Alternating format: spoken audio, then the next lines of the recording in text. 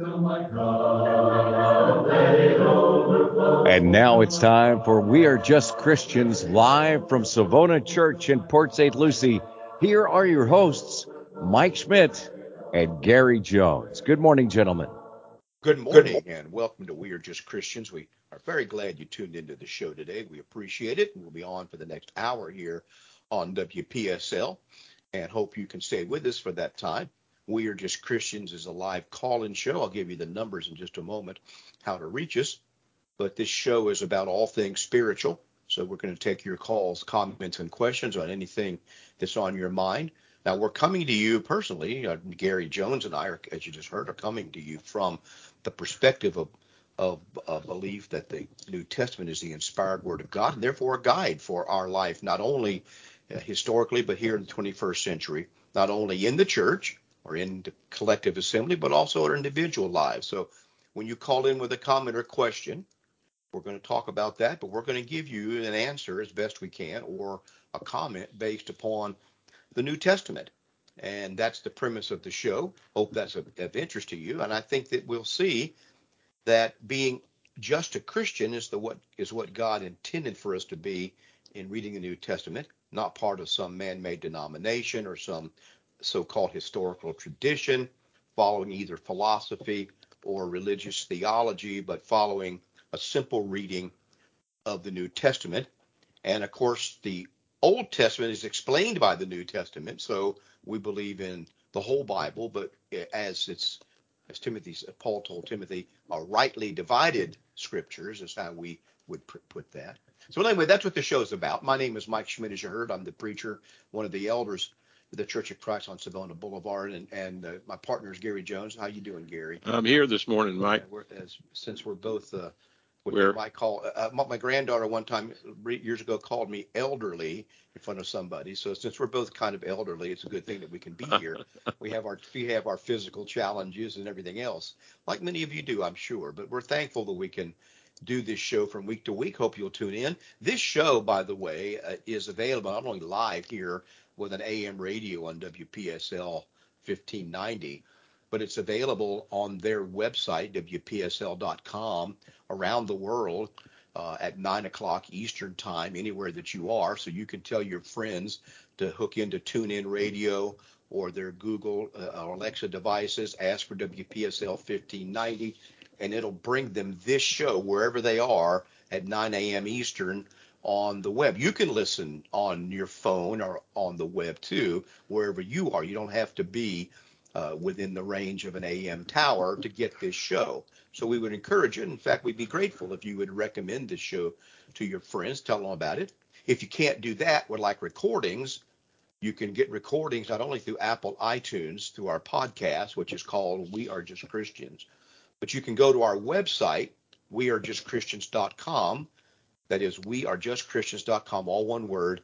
Go there. There's a button at the top about listen to the radio show, and it'll take you to either live or I shouldn't say, no, it won't be live. It'll take you to recordings of this show all the way back for the 10 or 12 years or more that we've been doing this show.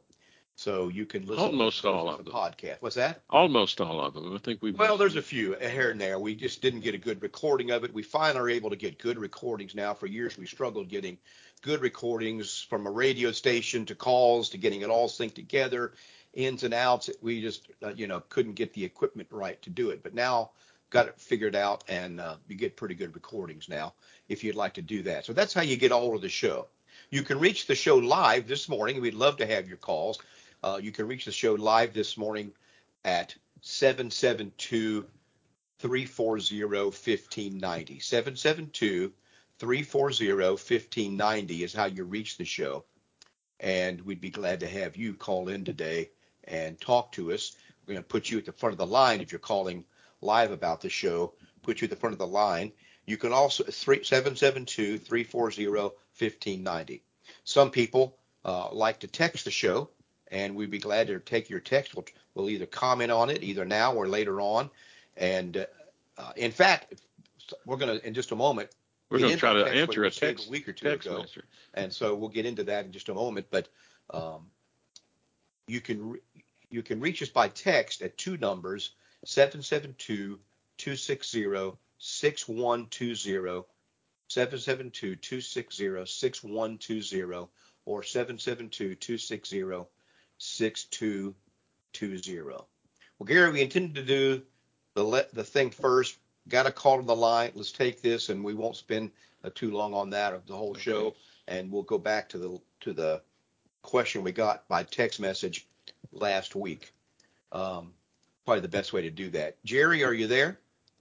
Good morning, Mike. Good morning, Gary. I don't know if Gary's there with you. Yeah, he is. Trying to briefly comment on the sturgeon being a delicacy in certain ethnic portions of society. And in Michigan and Ohio, kids would spear carp, carp. And I just wonder, is carp and sturgeon the same fish? And maybe Ken could chime in on that. I don't wonder about that because it's a big fish, and the scales are about as big as a silver dollar. And I just wondered if that's the same fish, a carp, that kids would spear, in a quake, Right. A big fish, real big. I'd like to listen off air, Mike, if that's okay. Okay, Jerry, that'd be fine. Well, from what I know about it, a carp and a sturgeon are not the same fish. One is a saltwater fish for the most part, and the sturgeon may be able to live, and that's the sturgeon. The sturgeon may be able to live in brackish or sometimes adaptive fresh. I'm not positive about that. I'd have to look it up, but that's a different fish than the carp. Growing up in the Midwest in Ohio, there was carp in a lot of the lakes and things up there. I didn't eat them when I was young. My family didn't eat them. I imagine some people do. They were terribly bony and scaly, as you mentioned, and I hear they get pretty big. I never saw them as a boy very large, the carp, but I sure some people eat them. But the sturgeon is generally known for the fish that gives us caviar. I don't know about Gary. He's from Arkansas, but I've eaten caviar a time or two, and pardon me, I've eaten caviar a time or two. It's not, but I don't think it's that great, but I guess it's a delicacy, as you say. But I don't think they're related. Now, maybe somebody out there listening knows more about that than I do, that can enlighten us. We'll be glad to hear a text or a call from you about that.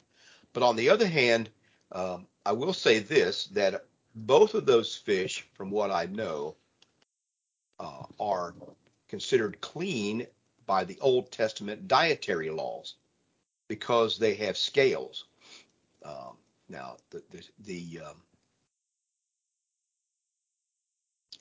some fish don't have scales, like catfish, and they would not be considered clean. But these two species, as far as I know, are clean. Once again, if somebody knows something different. Now, I'm just looked this up since Jerry mentioned it, and there's an interplay between the two species, but I don't think that they're the same fish at all. They don't look the same, and I don't think they're the same fish at all. You can look them up yourself and see the two. You know anything about it, Gary? Not at all. Not at all. They were not species that were really native to Arkansas or northern Louisiana, where I was originally from.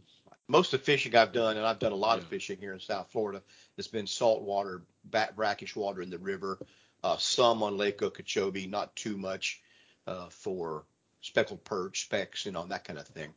But you don't run into those fish too much down here at all, and so that's been the experience. Most of the fishing I've done has been in Florida.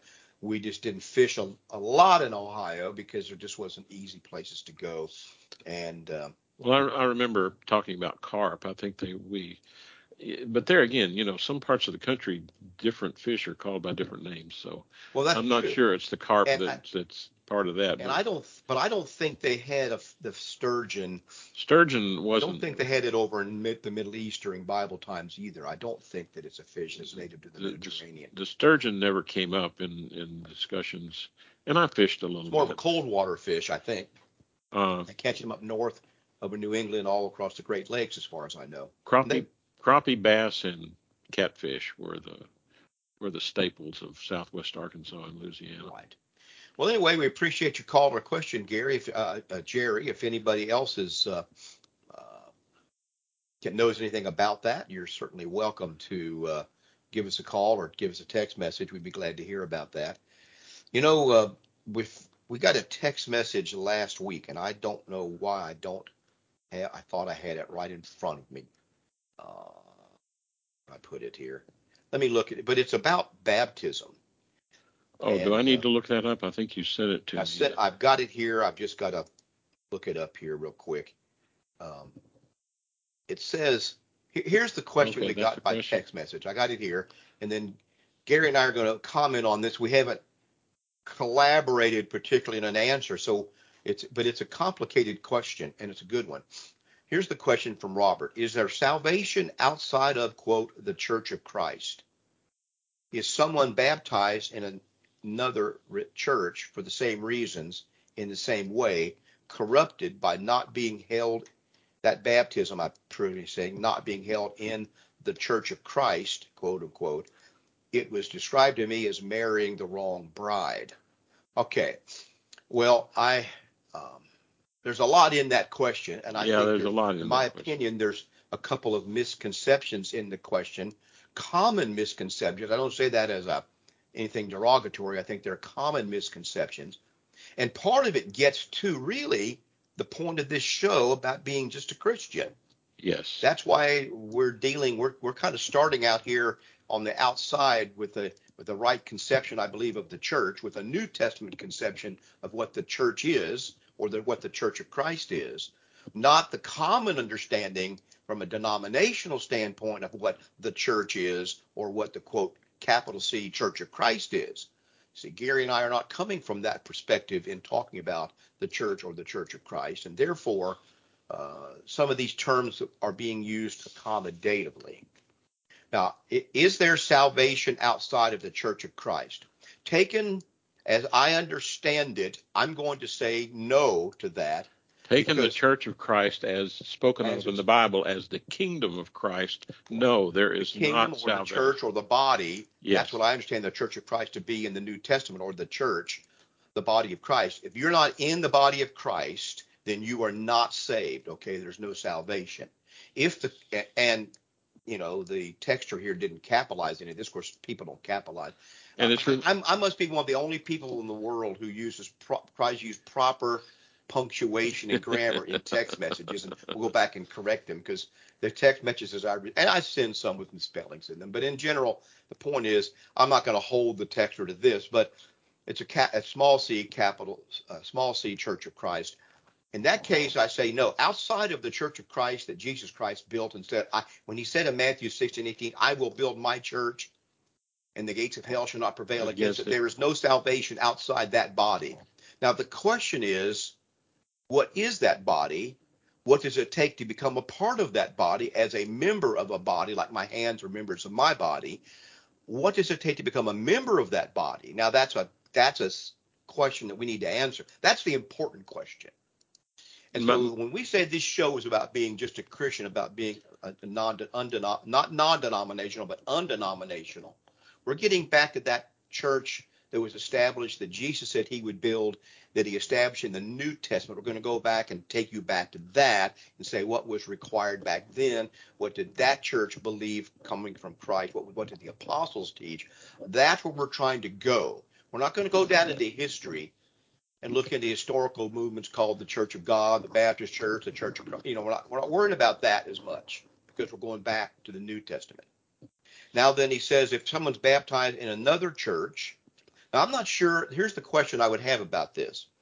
When he says in another church, do you mean in another church building, or do you mean under the authority of another church and their leadership, you're baptized? That's the question, you see. So, and now we're getting into the different teachings of the denominations, because basically, Mike, in my understanding is the different denominations do not teach what I perceive to be the scriptural definition of baptism. No, it's the definition of the church either. Right. Baptism, that's correct.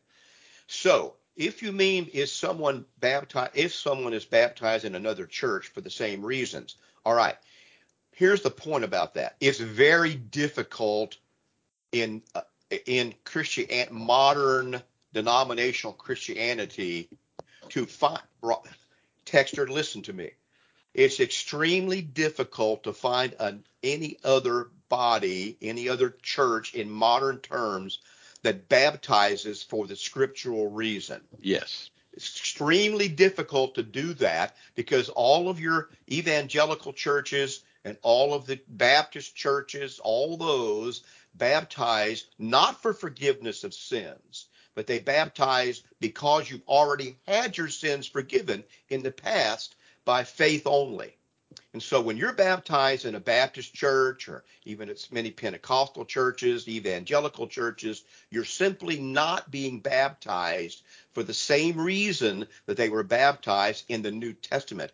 And that's probably a basic reason why I would reject, in that sense, the baptism of people from other denominations, not because I didn't do it, because it wasn't done in a Church of Christ building or under the authority of me or Gary, not any of those reasons, but only because they were not baptized for the right reason, and that makes a big difference in what you do. The reasons you do things in scriptural terms make a big difference. And so if you're not being baptized for the remission of your sins, according to the text of the New Testament, Acts 2:38, if you're not being baptized for the remission of your sins, you're not really being baptized according to the New Testament. If you're being baptized because of the remission of your sin, which is what the Baptist Church teaches, for example, that's one example, you're not being baptized according to the New Testament. What I'm concerned about when a person comes to me and says, well, I was baptized, I want to know, did you do what the New Testament said you should do to become a Christian? And if you did, then I can accept that. But if you did not do what the New Testament says you ought to do to be baptized, then I don't think I should accept it for this reason. I would be doing you a disservice. Let me give you an example, Gary. I know I'm talking too much here. I had a woman, I remember standing and talking to her. At least I've had more than one of these, but I remember one woman in particular, a young woman, very sweet person, came to the building after services. We were all leaving here, and she stopped me on the porch out there, and she said, then, I had to have a brand new baby. Can we do a christening service? Will you christen my baby? Will you baptize my baby? Tough thing. Young mother, wanting to do she says, I want my baby to be saved. I want my baby to love the Lord. And I told her, I said, no, I will not baptize your baby. I'll baptize you into Christ, because you're an adult, but I will not baptize your baby because I would be doing your baby a disservice. Let's make this clear. There are certain qualifications that make someone eligible, if you will, and that's for just baptism. One of the things. I'm just giving you an example of something that would disqualify at what's called baptism today from being a New Testament baptism. One of them is the reason why you're doing it. The other one is, for example, the mode of baptism and the candidate itself.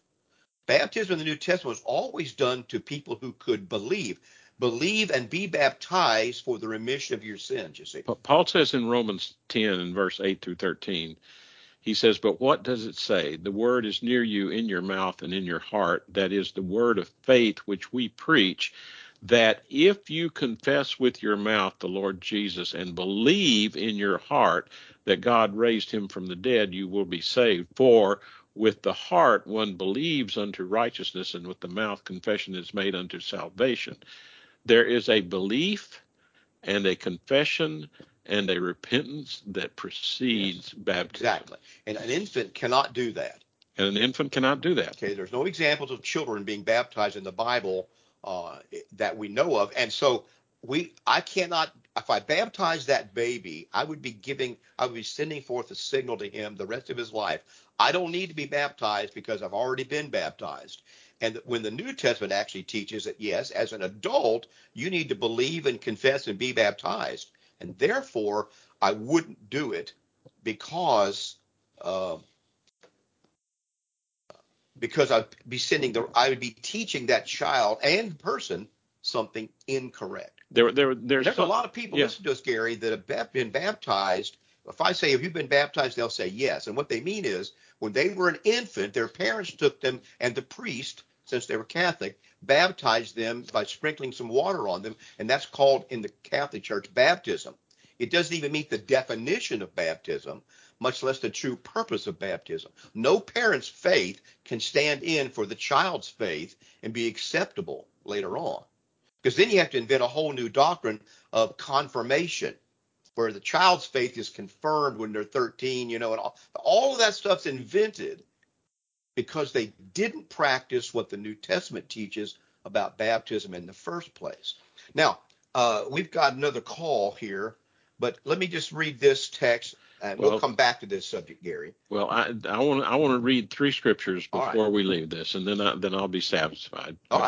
Because baptism is not only does it have a set of requirements for one to believe, repent, confess, and to do those things, but it also is the point at which God forgives your sins. Therefore, it is the point at which the child of Christ is saved. That would be the point, I believe, that he would be entered into the kingdom. Right. And there are 3 scriptures that point to this without a doubt. There's just no way to get around them. And I want to read those, and then I'll be happy. And so just give me 1 second. I want to start with Acts 2:38, Mike. Peter is preaching the first gospel sermon on the day of Pentecost. He's in Jerusalem, probably in the temple complex, and he's just preached to them that Jesus is the Christ. They have asked the question, what shall we do? So, okay, Peter, we understand what you're saying. What must we do now? And Peter answered them and said to them, repent and let every one of you be baptized in the name of Jesus Christ for the remission of sins, and you shall receive the gift of the Holy Spirit. Paul, a little bit later, after he met Jesus on the road to Damascus, he says in Acts 22 and basically 16, Ananias tells him, after Ananias has given him the instructions from God, he says, now, why are you waiting? Arise and be baptized and wash away your sins, calling on the name of the Lord. Basically, God forgives your sins at that point. The water doesn't do anything, but God does. So basically, it says that it's by the power or working of God. Colossians 2:12. This is by the working of God, not by your working. Right. That this happened.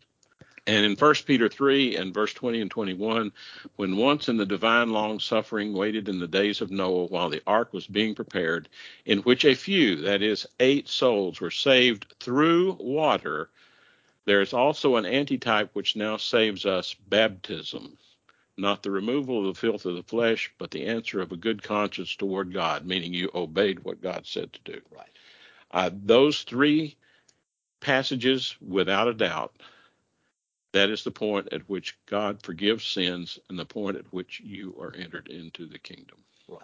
Now, the other aspect of this, before we go to the phones, is that, for example, the Catholic baptism of infants is not done by a burial. And a lot of churches, a lot of people listening to us today, Gary, have only been baptized, even if they're baptized as an adult, we're only baptized by a sprinkling.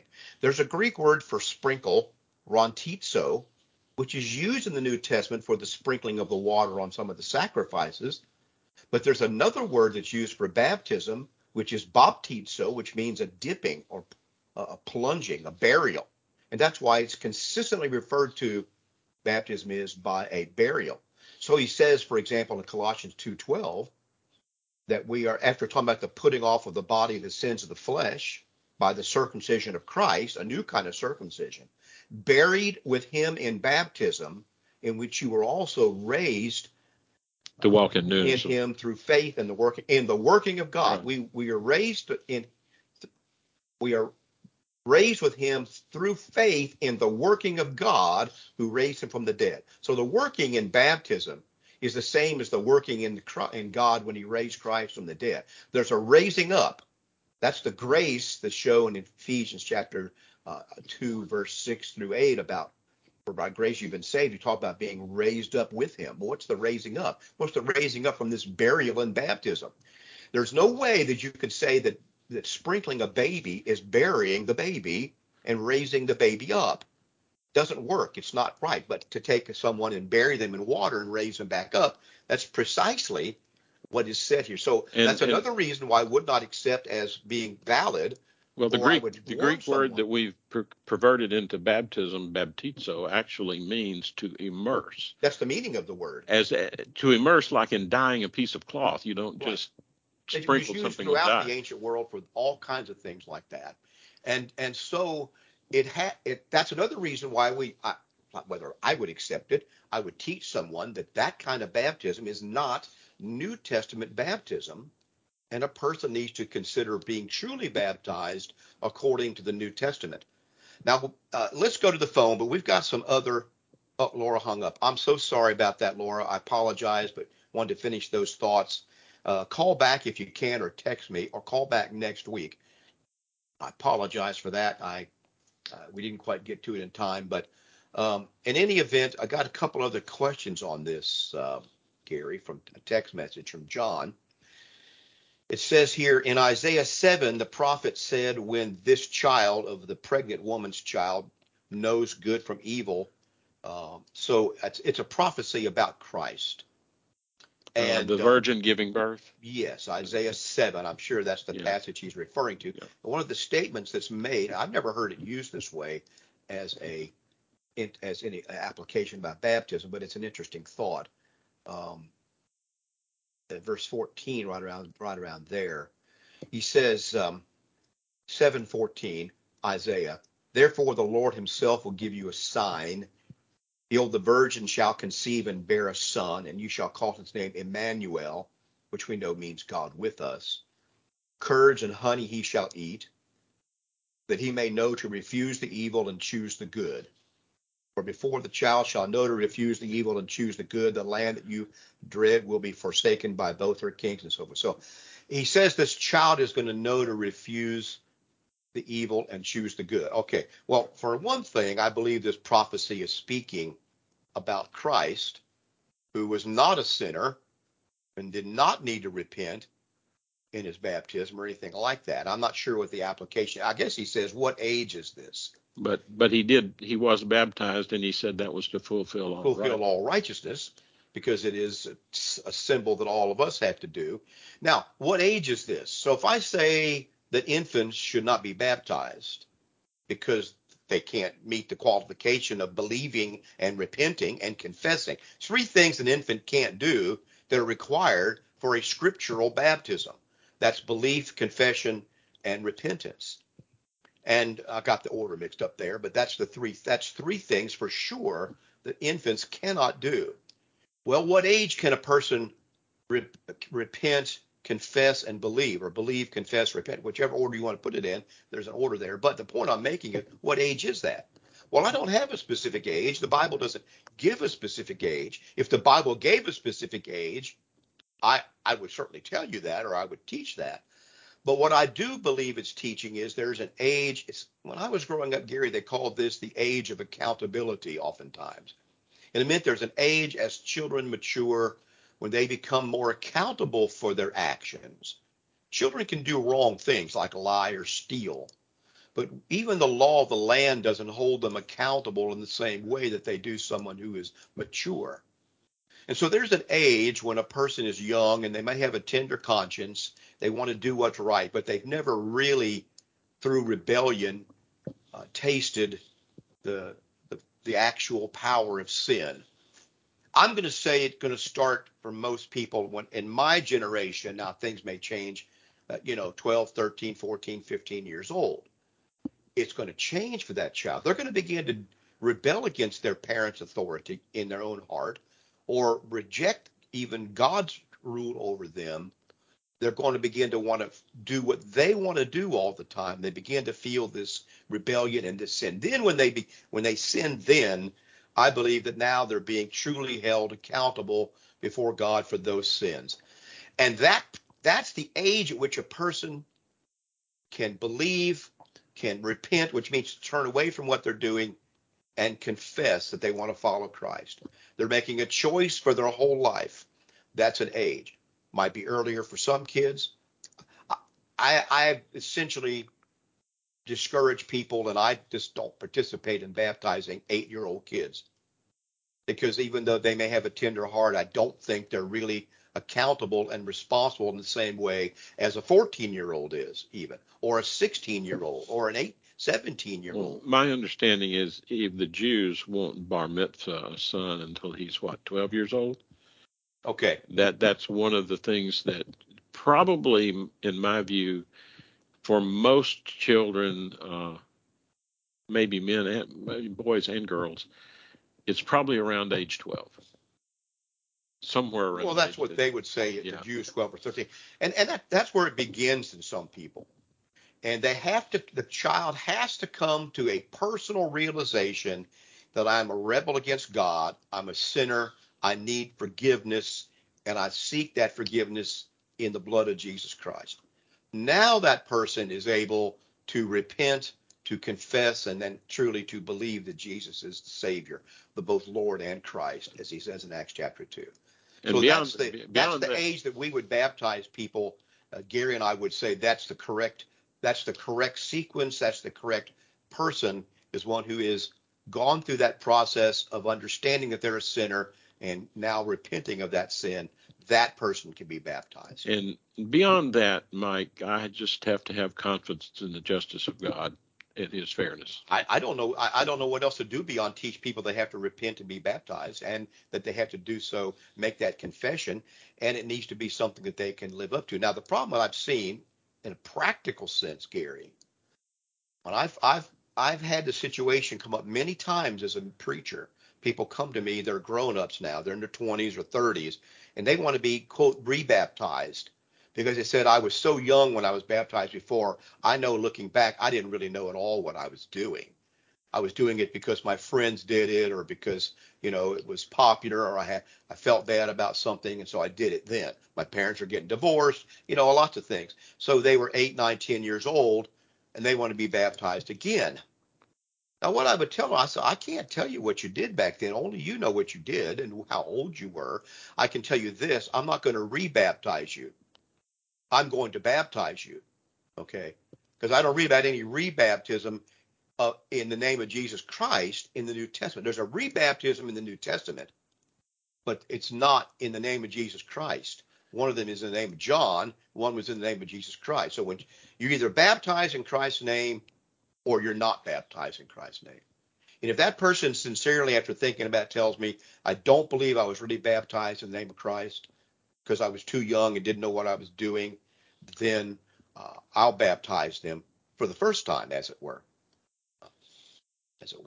So if you're interested in those passages that Mike's talking about, one of them, I believe, is in Acts 19.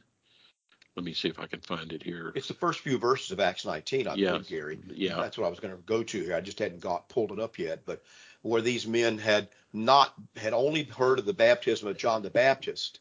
Yeah, it's verses 1 through 7 of Acts 19, and it says, And it happened while Apollos was at Corinth that Paul, having passed through the upper regions, came to Ephesus, and finding some disciples, he said to them, Did you receive the Holy Spirit when you believed? And so they said to him, We have not so much as heard whether there is a Holy Spirit. And he said to them, Into what were you baptized? And so they said, Into John's baptism. And then Paul said, John indeed baptized with a baptism of repentance, saying to the people that they should believe on him who should come after him, that is, on Christ. And when they heard this, they were baptized in the name of Jesus. And he didn't even call it a rebaptism. No, it's not. They were baptized in John's baptism, and they were baptized under Christ's authority. Yeah. And that's what we need to be baptized into, is Christ's authority. John the Baptist is not the authority anymore. Christ is the one. Christ is the one who, John says that himself, that I'm not the one. Christ is the one you need to follow. So we're going to be baptized in the name of, or by the authority, or under the authority of Jesus Christ. That's the baptism we're talking about here. That's what, in Ephesians chapter 4, here, let me give you this. In the New Testament, I think there are about 6 or 7 different kinds of baptism. But yet Paul says in Ephesians chapter 4, there is one baptism. Well, which one is that? That's Ephesians 4, 1 through 6. Right. This is the one baptism we're talking about, the baptism for the remission of sins. He says in verse 1, I, therefore, the prisoner of the Lord, beseech you to walk worthy of the calling with which you were called, with all lowliness and gentleness and long-suffering, bearing with one another in love, endeavoring to keep the unity of the Spirit in the bond of peace. There is one body and one Spirit, just as you were called in the hope of your calling, one Lord, one faith, one baptism, one God and Father of all, who is above all and through all and in all. So in the truth of unity, there's many baptisms as there are gods. Okay? There's as many bodies of or churches as there are gods. There's one. There's not all these bodies that are all Christian bodies. That's the fallacy of denomination. If there's one body, that's the body of Jesus Christ. And the members of that body, according to the New Testament, are not different denominations or churches. They're individuals. We read in 1 Corinthians 12 about us being members of one body. That's 1 Corinthians 12. Churches. That's verses 12 and 13. That's what's been presented since the 60s in this country by even people like Billy Graham, that all the different the branches on the vine, all these churches or denominations are the branches on the vine. That's completely false. Christians are the branches hooked to the vine, and they get attached to the vine by being baptized into Christ through his body, into his body through his blood. And then you hear that there are many. There's one body, and then the members of this body are these various denominations: Catholic, Methodist, Presbyterian, Lutheran. That's completely false.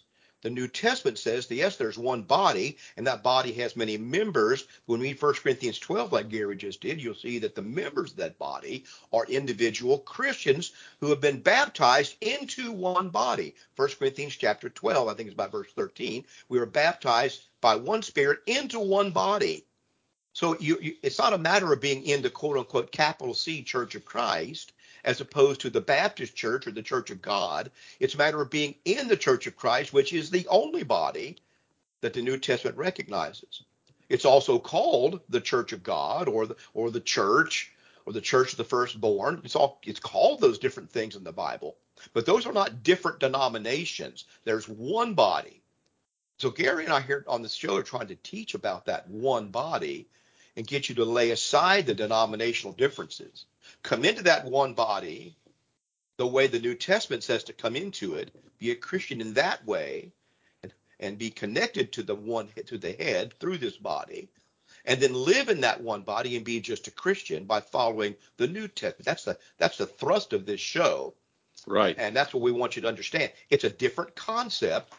But that's only because men have perverted the concept, because they all want to have their opinions about how they should do things. You got Episcopalians, Methodists, Presbyterians, Catholics. They all have their opinions and their human traditions about how they want to do things, rather than saying we're going to follow only the New Testament, not the councils, not the synods, not our ideas, only going to follow that, and we're going to only demand of people what the New Testament demands of them. We're going to get rid of all the other stuff and only follow Christ.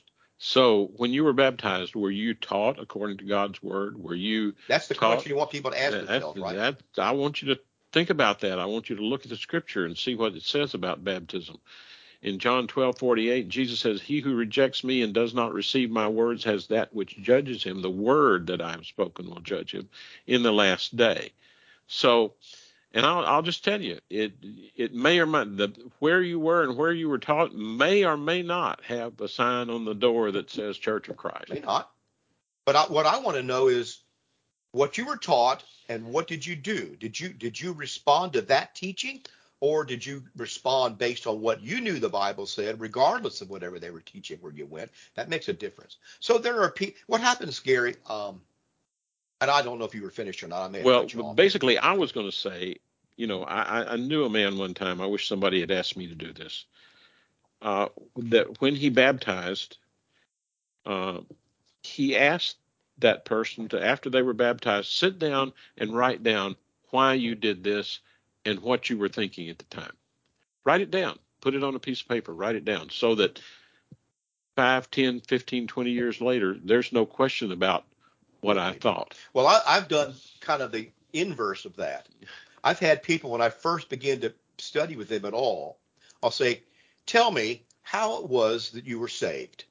Tell me when and how you were saved. And they'll tell me about some experience they had of hearing Jesus' voice, or this happened or that happened. Well, then later on, this is the same point I was going to get at, so this works fine. Because then later on, when we begin to read these New Testament passages together, and they read for themselves, which they've never really done before, how people in the New Testament believed, repented, were baptized, and they were saved. They then begin, I hear them talking about, well, that's what happened to me when I was baptized. That's how I was saved. I say, well, what about, they'll put what they now know about the Bible based on the teaching they received back on that experience that they had when they were young, and they'll transform this baptism into that back then, that happened because they were taught that they were already saved. They were baptized as a sign of that salvation. They'll put what they've now been taught from the Bible back onto that. And then I said, well, wait a minute. You told me you were saved when you had this experience, or the Lord called you by his voice, or whatever they say, you see. Or they'll say, I had an experience, I believed and I was saved, and then a few months later I was baptized. Then they put what the Bible says back on that. But I don't think that's correct to do. And I would encourage anybody who has done that, has had that experience, now that they know what the New Testament says they ought to do, and they want to do that, they believe that they should have done that, I just think they should be baptized now for the right reason, in the right way, and just take care of any doubts by the right authority. Take care of any possible doubt about what you might have done. I'm not questioning your sincerity. I'm not questioning your belief. I'm not questioning what you wanted to do. I'm questioning what you were taught incorrectly by somebody else, no matter how sincere they were. You were taught incorrectly. You acted on that incorrect belief at that time. I'm not even condemning you for that. I'm simply saying you need to do what the New Testament says you ought to do. And there's an example of this. There's the example of the man Apollos. I think you pulled that scripture up a minute ago. Yes.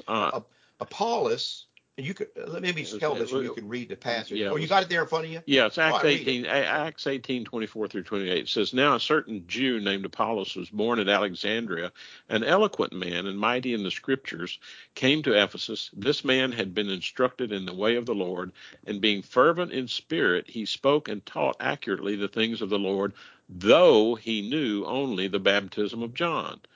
So he began to speak boldly in the synagogue, and when Aquila and Priscilla heard him, they took him aside and explained to him the way of God more accurately. And when he desired to cross to Achaia, brethren, so it goes on, and he was teaching more. Basically, they had to take him aside and explain to him more accurately. And I believe this is exactly what people in this situation need to understand. They didn't say, oh, you're a terrible person, Apollos, and you didn't believe in Christ at all and all that. They just said, you've only learned a certain amount, and what you learned was not all correct about this, and so you need to do what's right today. And that's what I encourage people to do. Be sure. Why would you defend something just because you've done it in the past when now you know better and more fully? Do what you now know to do is the right thing to do, which is be baptized for the remission of your sins. Take care of that, put that behind you, and move forward from where you are. There's no reason to defend something that you learned in the past just because you did it back then. Do what you now know is right. And just like Apollos did, he didn't go back and defend, oh, you're attacking my teachers back then. You're attacking John the Baptist. I'm not doing any such thing about that. I'm not attacking anybody's sincerity. This is the situation that a lot of people find themselves in, whether they were taught incorrectly in the Baptist church or whether they were taught incorrectly as a Catholic growing up. They need to be baptized according to the New Testament for the remission of their sins. And it's not a matter of them then becoming a member of this church if they would like to, based upon their being a believer now and a true Christian. That's fine. But it's a matter of me convincing them that they need to become a Christian in the first place and do what God says, because without that, they're going to be lost. Now, this is, this isn't really very different. It's just it isn't. If you want to be a Catholic, Gary, do you think the Catholic priest teaches anything different than you have to do what he thinks the New Testament says? What would a Catholic priest tell you if he was following the Catholic doctrine? Would he tell you it's okay for you to do something different than what he thinks the New Testament says? Well, of course he wouldn't. Will a Baptist preacher tell you to do something different than what he thinks the New Testament says? No. Well, of course he won't, because he believes it's right. The question is, what does the text say? What does the Scripture say? And we've read these passages. They're clear, and we need to understand what they are. And we know historically the reason why people believe in being saved by faith only as opposed to what the Scriptures say and things like that. We know why the Catholic Church teaches sprinkling and all of that. And so get past that stuff and go back to the text. Well, I'm ranting and raving here. Well, the only thing that I would add to this, Mike, is the problem comes that people have pride and they do not want to let go of what they've been taught many times by loved ones. Many times it's a powerful force. You taught this by somebody you love, either your parents or a pastor that you loved or whatever. Or now I've got to admit that all these years I was going through this and I was foolishly believing something that was wrong. That's a hard thing to do. It is a hard thing to do. And sometimes there's family repercussions for these things. Yes. I understand that completely. But on the other hand, you read the passage every week. Jesus says, my words will judge you in the last day. And we need to, in John 12:48, we need to understand that that's important. Now, here's the thing. For example, my grandmother, my father's mother, died even though she was very close to obeying the gospel. She died as a Roman Catholic because that's how she was raised, born in the old country, raised to be a Catholic. And she came a long way in the last couple of years of her life, but she never was baptized for the remission of her sins. And people say, well, how can you say that she's wrong? Do you believe your grandmother's lost? Well, I will say this, that according to what I read in the New Testament, my grandmother was not a true Christian, even though she believed in Christ and she followed what she thought was right. She's different than a lot of Catholics I've met since then, Gary. She did exactly what the church taught because she thought that was what she ought to do. I have an admiration for that. But she didn't follow the New Testament. So that's what I can't teach somebody I meet today who was raised as a Catholic to follow my grandmother's example and just die a Catholic. Why? Because Jesus Christ says differently than that. And I can tell you this, if my grandmother is as sincere as I think she was, that she wouldn't say that you ought to follow that either. If she was sincerely a believer in Christ, she would tell you, follow Christ's will. Follow what you know is right from the Bible.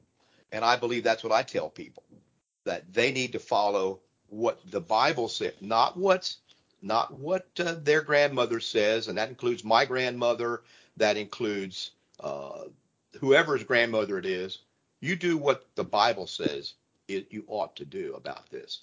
And so that brings up then if we need to have discussions with someone about what the Bible says about being saved by faith only, or what the Bible says about sprinkling, what the Bible says about following the Pope, or what the Bible says about the sinner's prayer. Right. Yes, and all that. We've talked about that. We need to have those discussions, and therefore, so that's what we're saying on this show.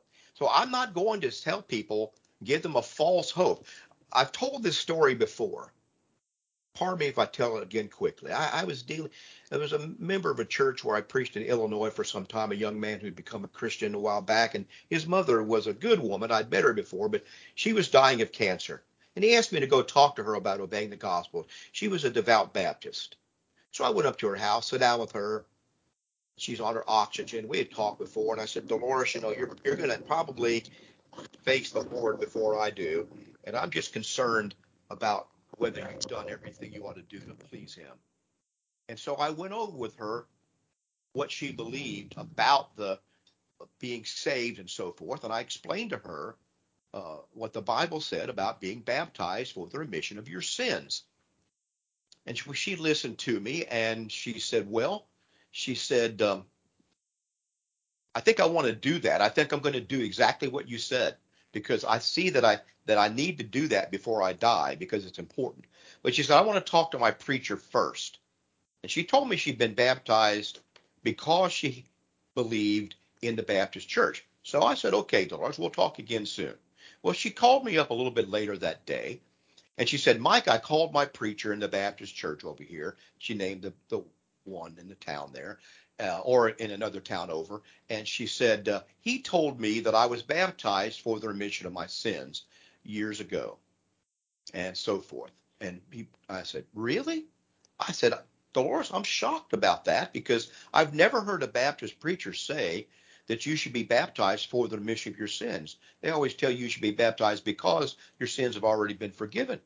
Oh, yeah. I said, well, can I have his phone number? So she gave me his phone number. I called him up.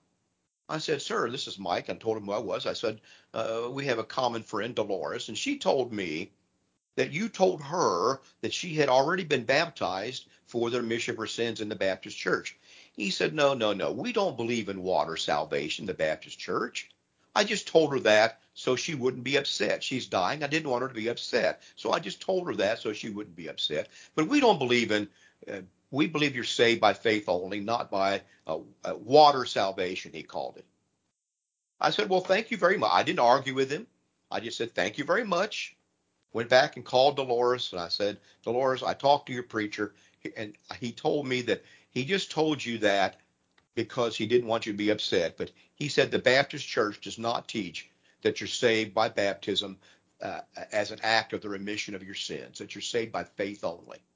And she got very angry, and she said, how soon can we do this? She said, I want to be right with God. And I said, okay. So we arranged, we went over and baptized Dolores, had to take her by wheelchair with her oxygen tank over to the neighbor's hot tub, and it took about 30 minutes to get her into the water and 30 minutes to get back out of the water, and she was overcome with joy because she knew that she could die now, having done precisely what the New Testament said to do in the way the New Testament said to do it. And she said, I'm thankful that I did that because now I can stand before God in Christ knowing that I did exactly what God said in the Bible. I said, Dolores, that's all God can expect of you. That's all he can ever expect of you is to obey him in the way that he tells you to do with faith in his word, in his son. And so she died maybe a week or so later. Now, the point of that is that's the same thing without all of the urgency of dying immediately. Of course, that could be true of any of us, that I would urge upon anyone listening to my voice. Simply do what you can read in the New Testament. Don't project backwards onto something that you've already done. Don't project what you know now back on that. Act on what you know now so that you can become a Christian. And then there's other things to talk about, like where you're going to worship, how you're going to worship, all that. That's all after you become a Christian. And I urge you to do the same thing about that I do about baptism. Look at what the New Testament says, the text, and do that. Find a group of people that are trying to follow that as closely as they can, and do that. If they won't follow the Bible, then find a group of people that will follow the Bible with you. That's all I can urge anybody to do. And so that's kind of what it is. Now, we got some other texts here, kind of going back a little bit about what age a person should be baptized. John says, there comes a time when children start to realize they're just another gear in the complicated clock. And I think the frontal cortex kicks in. I think what he's saying there is that children mature, the brain matures, and they realize that there's a big complicated world out there, and they have to figure out where they are in that. And that is often what brings a true understanding of what it would mean to be a Christian and to be responsible for yourself. I remember when I was 8 years old, I'd been listening to preaching. My mother took us to church all the time about being baptized. And I came to my mother one day before school. And I said to my mother, I want to be baptized. I think I want to be baptized. She said, well, we'll talk about this when you come home from school, Mike. So you go to school today. When you get home, there's not time to that. We'll talk about that. So she sat me down. My mother said to me, because at that time my father wasn't a Christian. He became a Christian later. But my mother said to me, look, if you were an adult, if you were someone who was mature enough at this point in time to be baptized. You wouldn't have had to ask me if it was okay if you did it. But you're still a child, and that's good because you are a child, and it's okay for you to act like a child. She said, so I'm not criticizing you, but you had to ask me because you needed my approval to do this. She said, when the time comes for you to be baptized, you will not want nor need my approval. You will only want to do what Christ wants you to do, and no one will be able to stop you because you'll know. And so I said, okay. So she said, you just keep doing what you're doing. You keep loving the Lord. You keep trying to do what's right, and that day will come. So I was 13 some weeks old, I think, and one day I knew that I wanted to be baptized, and I didn't tell anybody. I didn't tell her. I didn't tell anyone. But that night in church, we were going to church. That night in church, when they asked if anybody wanted to be baptized and obey the Lord, I went down to the front, raised my hand, so I want to be baptized. My family sat there looking at me. I was a young boy. They took me down that cold water, man. It was so cold. And I was baptized, shaking, and I became a Christian. And there wasn't, and my mother was right. I didn't care what anybody else thought about that. I wanted to do what the Bible said to do, and I knew I was going to do it. Now, did I always live, from that point on, did I always live up to what I had confessed that night, that Christ was my Lord and Savior? I did not always live up to that. I failed him. But it doesn't mean that what I did then was insincere. I did it on my own, from my own conscience, and I followed Christ. Did I need to repent later on of sinning after that time? I did, and I've tried to do that. But that's when I was saved in response to the gospel of Christ as an adult, as someone who was grown, not a 21-year-old adult, but someone who was going to do what they were going to do in life. And so that's may have been when that prefrontal cortex kicks in. Sometimes it kicks in a little stronger. Some of my children were not baptized till they were much later in life, late teens and the 20s, and that's fine with me. I didn't pressure them to say, oh, well, you're a preacher's child, you have to be baptized. That was completely up to them. That's their standing before God. No one else should dictate your standing before God. Not your preacher, not your parents, nobody. Baptism is between you and God. That's why I'm not concerned about which particular person puts you under the water, because baptism is just a burial. You're buried into Christ, not by the person who's baptizing you. It doesn't matter what they believe. What matters is what you believe, what you're going to do, you see. It's Mike, there's one thing I think that there's a misconception about what we should be when we become Christians, and we are often babes in Christ when we become Christians. We are not mature Christians at that point. No, we're always going to grow, aren't we? We always are going to grow, and it always entails study, and it always entails coming back to God. He says we need to bring every thought under the command of Jesus Christ. And once you've been baptized, our time is getting short, but once you've been baptized scripturally, you're in Christ. You have the Holy Spirit. You have his help as an advocate, a comforter. You don't have to be baptized again every time you fail. We have Acts 8 where Simon, who after he was a Christian and was baptized, failed and was told to repent and pray.